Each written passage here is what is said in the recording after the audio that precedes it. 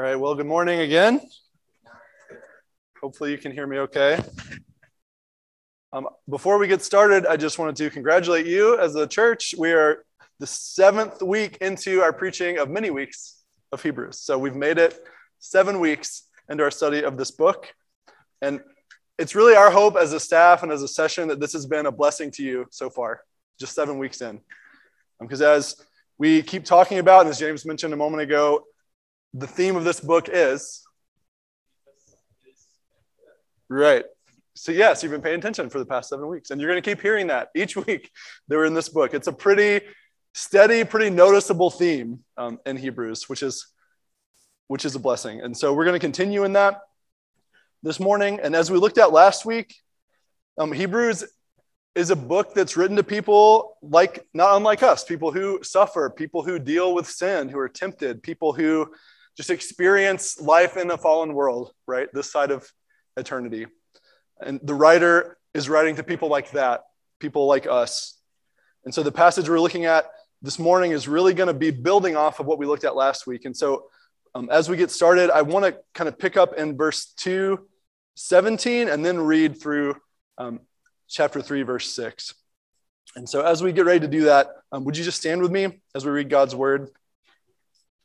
We're going to start in Hebrews 2:17 and go all the way to 3:6. Therefore, he had to be made like his brothers in every respect, so that he might become a merciful and faithful high priest in the service of God, to make propitiation for the sins of the people. For because he himself has suffered when tempted, he is able to help those who are being tempted. Therefore, holy brothers, you who share in a heavenly calling, consider Jesus, the apostle and high priest of our confession, who was faithful to him who appointed him, just as Moses also was faithful in all God's house. For Jesus has been counted worthy of more glory than Moses, as much more glory as the builder of a house has more honor than the house itself. For every house is built by someone, but the builder of all things is God. Now Moses was faithful in all God's house as a servant, to testify to the things that were to be spoken later. But Christ is faithful over God's house as a son. And we are his house, if indeed we hold fast our confidence and our boasting and our hope. This is the word of the Lord. Thanks be to God. Pray with me. Father, thank you for your word. Thank you for your son, who is the head of your church. And I pray that this morning, as we open the scripture and as we look at it together, that you would open our hearts to receive more of Jesus. And we ask this in his name. Amen. All right, you can be seated. Well, how many of you have ever taken a trip to like a really grand, great, like awesome place, like Yellowstone National Park or the Rocky Mountains or something like that? Has anyone ever done that? All right, awesome. And for some people, it could be one of those huge places like that, like a mountain range or an ocean. But for other people, it could even be just going to northern Wisconsin, right? Just sitting in the woods and being around a lake. You know, that could be your idea of greatness and grandeur, and that's perfectly fine. And so what kind of happens when you're taking in those beautiful scenes, when you're drawn into this environment that just seems so big and makes us and everything around us seem so small? It's likely that maybe your breath's kind of taken away, right? Like maybe you really have to sit and process what you're looking at. Maybe it draws you to praise God and just thank him for the greatness of his creation. But whatever that emotion is, likely you have some type of like response, right, to something so big and so great. And it's also likely that once you've experienced that, like whatever that is for you, once you go to something lesser, like if you are in the Atlantic Ocean, for instance, if you're staring at that and then you come back and there's a stream by your house, you know, that stream by your house, even though it's still beautiful, kind of pales in comparison to that great, grand thing that you have seen. Excuse me. And can you relate to that? Like that feeling of you've experienced greatness and then it's hard to settle for something less? We all have at some point, right? And those visions of that thing that has so much captivated our hearts and our minds tends to fade after a little while, right? Over time, the longer we're away from the mountain range or the longer we're away from the ocean, the more forgetful we can be of the vividness of it, of the greatness of it that we've experienced. And so that vastness and that greatness seems a lot smaller as time goes on, right? As we just kind of go about our life and just forget little pieces of what was so vivid and so rich at one point. Maybe you've even forgotten about that trip you took altogether. Maybe you don't remember a lot of details about it, short of seeing some pictures, here and there around your house. And in a similar way, if you and I are not careful, we can doubt or even forget the supreme greatness of Jesus Christ. As hard as that might be to believe or even accept sometimes, we can doubt or even forget the supreme greatness of Jesus. The reality of who Jesus is and what he's accomplished can cease to captivate our hearts in the same way that it once did. Maybe as a new Christian, if you think about when you first became a believer, how excited we are, to share our faith, excited to learn more about who God is, to dig into his word. And over time, that can fade, right? There kind of ebbs and flows to the Christian life, right? But sometimes we can find ourselves forgetting and doubting, or at least diminishing the greatness of God through Jesus Christ. And what do we have to do to prevent that? And we're going to talk about that a little bit this morning. But we have to be reminded of those things. You have to be reminded of his greatness, reminded of the truth of who he is, which you really see woven throughout the thread of Hebrews as the writer is doing that. He's encouraging the people he's writing to, these Jewish believers, to not forget who Jesus is, not forget that he's better, that he's greater, that he's more supreme than anything else. And for that to fuel their obedience, but also to fuel their joy as they trudge through a broken world, right? And live as pilgrims and exiles this side of heaven. And so verses 1-6 that we're going to look at this morning are a reminder as well that Hebrews is all about the greatness of Jesus. And so if you're taking notes, our outline's pretty simple this morning. I'm sorry it's not in the worship guide. I didn't send it in time to do that. But it's very simple. So the main idea is going to be that all that matters in this life or the next is Jesus Christ. So look to and live for him. So I'll say that again. All that matters in this life or the next is Jesus Christ. So look to and live for him. And we're able to do that in a few different ways. And so three ways that we can do that are to consider Christ's faithfulness in verses 1 and 2, to contemplate Christ's glory in verses 3 and 4, and to have confidence in Christ's rule and reign, which we'll look at in verses 5-6. And so to start, our first point, consider Christ's faithfulness, looking at the very beginning of the passage. So immediately, we see the importance of context when we're looking at this chapter, right? This isn't an isolated chapter that's kind of set apart from the rest of Hebrews. It's very much a continuation of what he just wrote, what the writer just wrote in chapter 2, which is a continuation of what he wrote in chapter 1, and so on. So you kind of get the idea. That's the beauty of the epistles is, it's easy to track with, right? You can really track with the line of thought of the writer, and that's true here as well. And so picking up right where we left off last week in chapter 2, the writer is addressing the Hebrews as the Hebrew Christians, Jewish Christians he's writing to, as holy brothers, right? Those who are part of the covenant people of God, those who share in the heavenly calling, he says. This isn't an abnormal way to greet a group of Christians, is it? It's pretty normal. This is pretty standard greeting for greeting the church, right? And so even while that's not abnormal, I would like to emphasize that it is a significant way to greet them. So think about your own life, especially when you were younger, or if you're a kid right now. Think about when a parent has been trying to get your attention, maybe for quite some time, and they can't seem to do it. And maybe they call your name once, twice, or 3 times, and you still don't come. So what usually follows that third time? A loud calling of your full name, right? Your first, middle, and last name, like your whole name, they're calling you, right? And that's how they're addressing you when something is really important, when you really need to listen, and you really need to come and hear what's going to be said. And so hopefully when we hear that or have heard that in our life, that we have stopped, we have listened, and we have turned from whatever we were doing and gone to see what was up with our parents, what they needed. And this is a similar thing that's happening in this passage. So if you look the use of holy brothers acts the exact same way. It's kind of that full name calling of someone to get their attention. Back in 2:11 and 2:17, God's people are referred to as brothers, but it's only here that they're referred to as holy brothers. And so what's the difference? What's happened between those verses and chapter 3? Well, I think one of the major things that is discussed in between chapter 2 and 3 here is this, that Jesus became a merciful and faithful high priest in the service of God to make propitiation for the sins of the people, in verse 2:17. So propitiation has happened, right? A big thing has happened. Jesus has acted and brought God's people back to God. He's secured atonement for them. This is the work of redemption, right, that we're seeing play out. And God's people have been purchased. And so the people of God have been made clean through what Jesus has done. And since they've been redeemed, the writer is kind of showing that and using their full name, as it were, right, to just point out the fact that not only are you brothers, but you're holy brothers. You're purchased by God. You're part of God's family, his covenant people.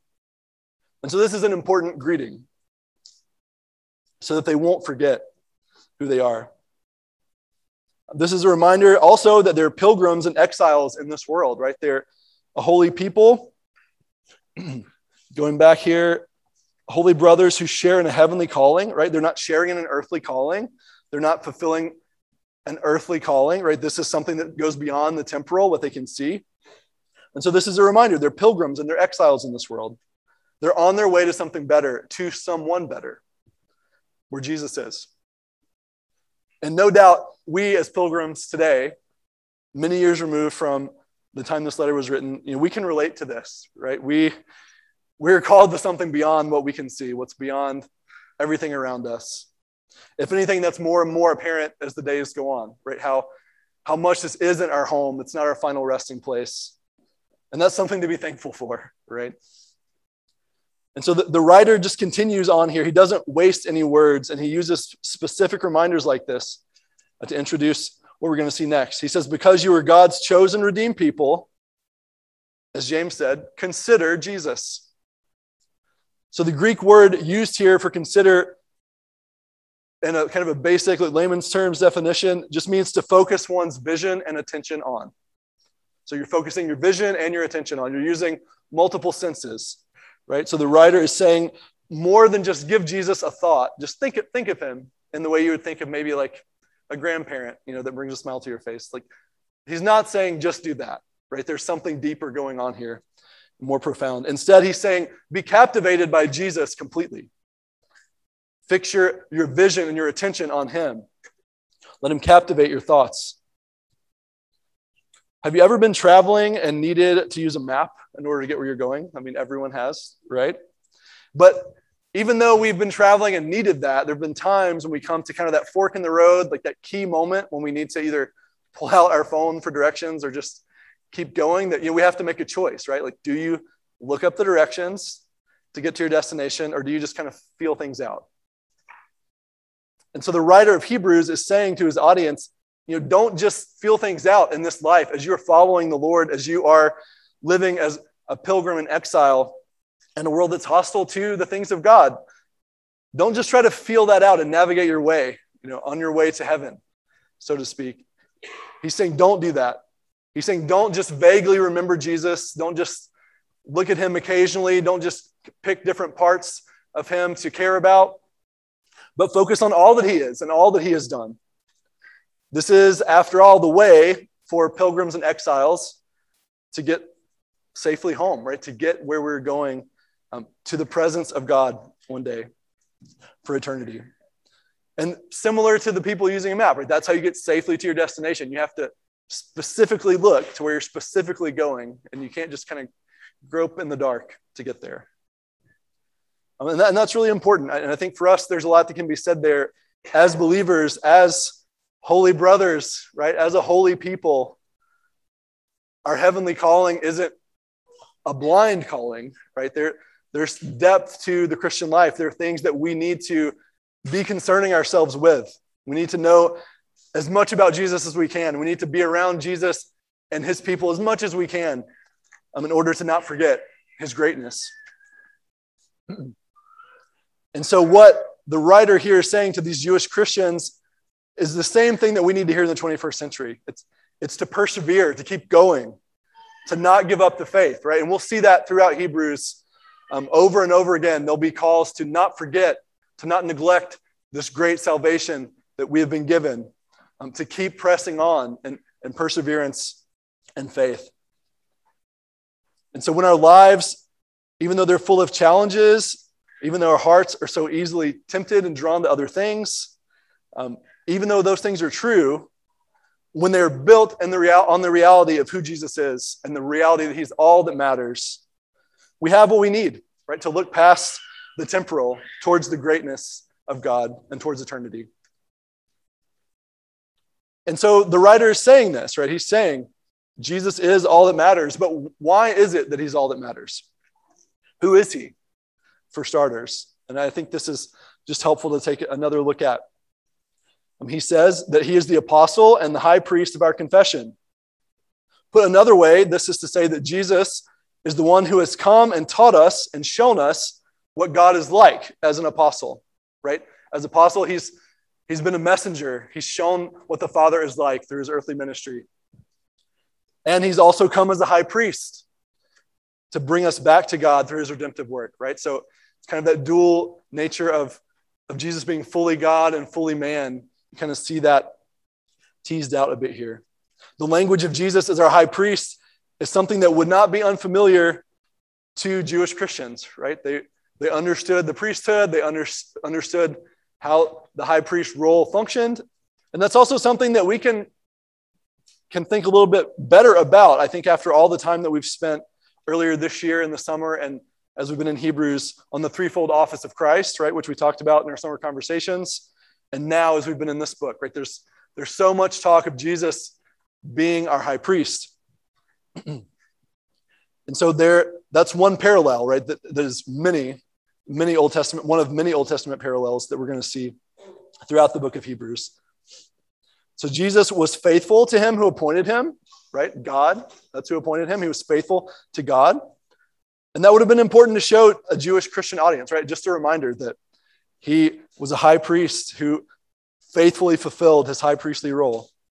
The writer also says that Moses was faithful in all God's house to mediate the covenant between the Lord and Israel, right? So Jesus and Moses are both shown here with some similarities. It's kind of at the beginning of the chapter here, just showing how the two are alike, right? Both men were appointed by God for specific tasks and purposes, and Moses was to mediate the covenant between God and his people in the Old Testament, which we see throughout the early part of the Old Testament.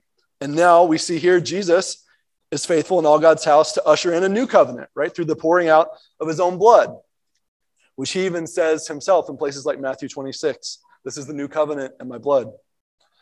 Both men are ones through whom God speaks in key ways, right? Throughout redemptive history. They're key figures in the redemptive story of what's going on in the Bible, but also the redemptive story of what's happening outside the Bible, right? In real life, in real time.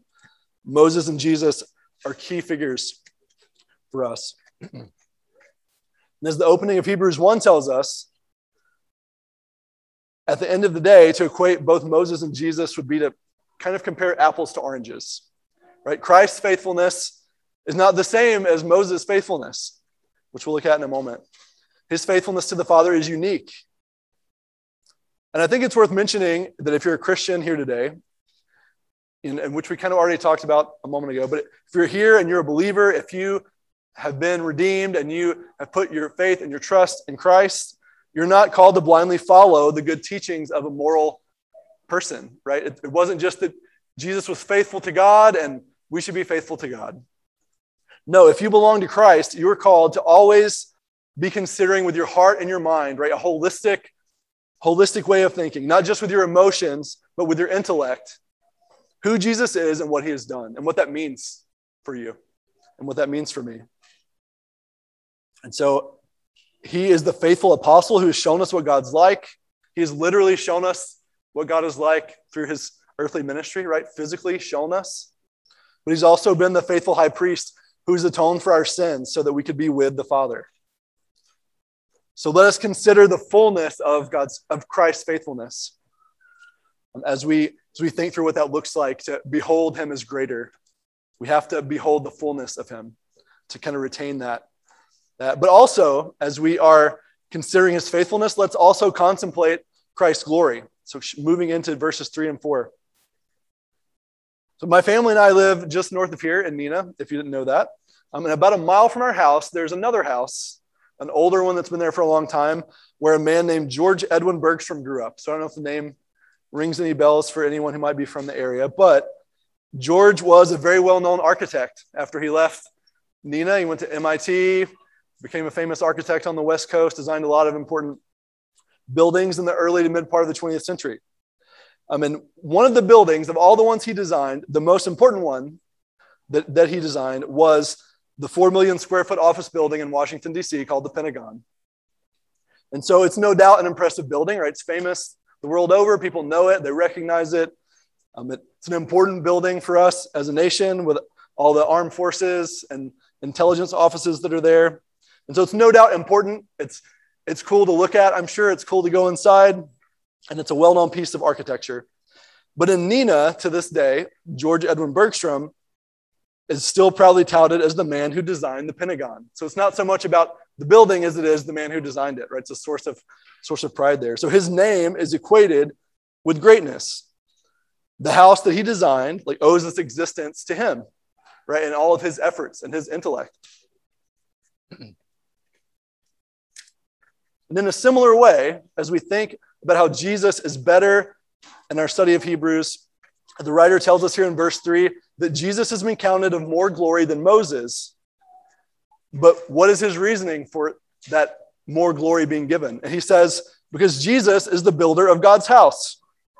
God's people have been redeemed, and the New Testament church has been established because of what Jesus has done. But even more than that, we're going back even further, right? He has done that. He's built a house in the present, but even from eternity past, before the incarnation, before he ever came to the earth as a man, the Father has executed everything he's ever done. His perfect will has been executed through the Son, Jesus. And so look with me again a little bit further back at Hebrews chapter 1, verses 1 through 4. I'm just going to read this quickly, and if you don't have time to turn back there, that's okay. Just make a note. But Hebrews 1, 1 through 4 says, long ago, at many times and in many ways, God spoke to our fathers by the prophets. But in these last days, he has spoken to us by his Son, whom he appointed the heir of all things, through whom also he created the world. He is the radiance of the glory of God and the exact imprint of his nature, and he upholds the universe by the word of his power. After making purification for sins, he sat down at the right hand of the Majesty on high, having become as much superior to angels as the name he's inherited is more excellent than theirs. So we think a lot when we think about Jesus of what he did in his life, his ministry, death, burial, and resurrection, right? But sometimes we can overemphasize what he did on earth and de-emphasize what he's always been doing, right? He's always been holding the universe together. He's always been fulfilling the Father's perfect will. He's always been doing that. He's always been at work for whatever the Father has planned to do. He upholds the universe by the word of his power, by speaking. And we see that physically kind of play out, right, in his ministry as he speaks and things happen that reflect what God's like. And this is not Moses we're talking about here. Moses never did things quite like this, right? Moses doesn't hold the universe together. Jesus does. Someone much greater than Moses does. So in the union of the Trinity, the Father, the Son, and the Spirit, they, before the foundations of the world, designed a grand plan of redemption, right? Which was carried out through the Son. Moses was faithful in all God's house, but Jesus is the builder of God's house. So hopefully this helps us kind of see just how much depth there is to the person of Christ, who he is, right? We could spend hours and hours and years just talking about that. But Jesus is the builder of God's house. He's the chief cornerstone, as Ephesians 2 says, of the house. And the builder gets more honor than the building itself. And why is that? Well, thankfully and helpfully, the writer answers that for us in verse 4. He says the builder of all things is God. And so not only has Jesus been doing all these things and accomplishing all these things, he's also God. And Moses is not God. As God's covenant people, we owe our very existence to him, to all that Jesus is and all he has done. So how could we look and think of any aspect of him if we're thinking of him fully and not be changed by that, not be changed by the glory that is present there? As we come and we worship on Sundays, and if we're really thinking about that, right, with our hearts, with our minds, like if the fullness of us is thinking about the fullness of him, how can we not be changed by who he is? He's unlike anyone else. He's more glorious than anyone else. And that a response is required of someone like that, right, on our part, right? If we are experiencing someone who is not just greater, but the greatest, we owe the great one a response, which we'll talk about in a moment. Do you see how Jesus is the key to persevering in the faith? Maybe just as we're talking about these things, because he's the faithful, the glorious one, right? Do we see how that will help us as we focus our gaze on him, how that will help us to persevere in this life, and how it might have helped the audience of this letter to persevere as they were hearing it? As we consider Christ's faithfulness and we contemplate his glory, we should be moved to action through submission and obedience to him, which leads us to the third point, having confidence in Christ and his rule and reign, which we see primarily in verses 5 and 6. So the writer of Hebrews continues to build on this argument that Jesus is the greatest one of all. The distinctions that he's making are continuing between Moses and Jesus as he speaks of Moses as faithful in God's house as a servant. This is going to be important. So he speaks of Moses as being faithful in God's house as a servant, but he speaks of Jesus as being faithful over God's house as a son. So we see how those things are different. That's not the same type of faithfulness again. So like the previous analogy he was using with the builder of a house, there's a clear superiority here that we see that's given to Jesus over Moses. Everything Moses did was to testify to the things that were to be spoken later, right? Moses was pointing to something after himself that wasn't there yet, right? A reality that had not been presented. And so looking forward to God's fulfillment of his covenant promises and people was what he was doing and what he was proclaiming to Israel. And here we see Jesus, the Son, who is the Word made flesh, the bodily fulfillment of those promises, right? It doesn't say that Jesus is pointing to something after. The way that this is written is almost saying Jesus is the something after. He is the something Moses was pointing to. And so as such, as superior, right, he's not in God's house. He's over God's house because he's God's son. And so he is the one, because of that we should pledge our allegiances to and pay attention to and submit our lives to. And kind of to illustrate that, I wanted to share with you what my favorite TV show of all time is. The best show, I think, ever written. You can disagree, but it's called The West Wing, and it's about a fictional president and a fictional White House staff. And like all fictional things, it's clearly not real, right? This is like super moral, super successful group of people who really care about the people they're serving. So it sounds a little different maybe than some modern politicians could, but it's one of the best shows. The writing is so rich, and it's about, so much of it is about how the staff supports the president. So everything that these people do supports the president's agenda, supports the president's messaging, keeps the president from looking bad, right? And so the most public face of that in the show, and really in real life too, is the press secretary, right? That's the person that's out in front of reporters every day. They're giving updates. They're the ones who are kind of the daily mouthpiece of the president and his administration. They're the public face. And so the press secretary's job is to deliver the right message, but the press secretary is not the president, right? And in a similar way, we kind of see that play out with Moses. Moses was a mouthpiece of God, but he was not God. And Jesus was the mouth of God. And those are different distinctions, and I think important ones for us as we think about this and the ways that Jesus is superior. And so, again, the press secretary in the TV show is not the president. When the president enters a room, anytime in the show, Whether or not this happens in real life, I don't know. But anytime he walks into a room, all the cameras light up and all the people stand up and cheer, and they're excited. And if they don't cheer and shout excitement, they at least stand respectfully for the man as he walks in. And so all this to say, there's one episode of the show where the press secretary is speaking. And as she's speaking, she introduces the president who is about to walk in. And so all these people in front of her are seated. The president walks in and they all stand up, all except for one person. And so the President Bartlett, the fictional guy in the show, he starts to give his speech. He starts to share whatever his message is that he's sharing. And he keeps getting distracted because there's this one person over here out of his line of vision that's just sitting down when everyone else is standing and paying attention to him. And so he tries to go on a little bit longer, but eventually winds up stopping and mid-speech and addresses this person in the midst of the crowd. And he just points out, not so gently, that in a room where the president of the United States stands, no one sits down.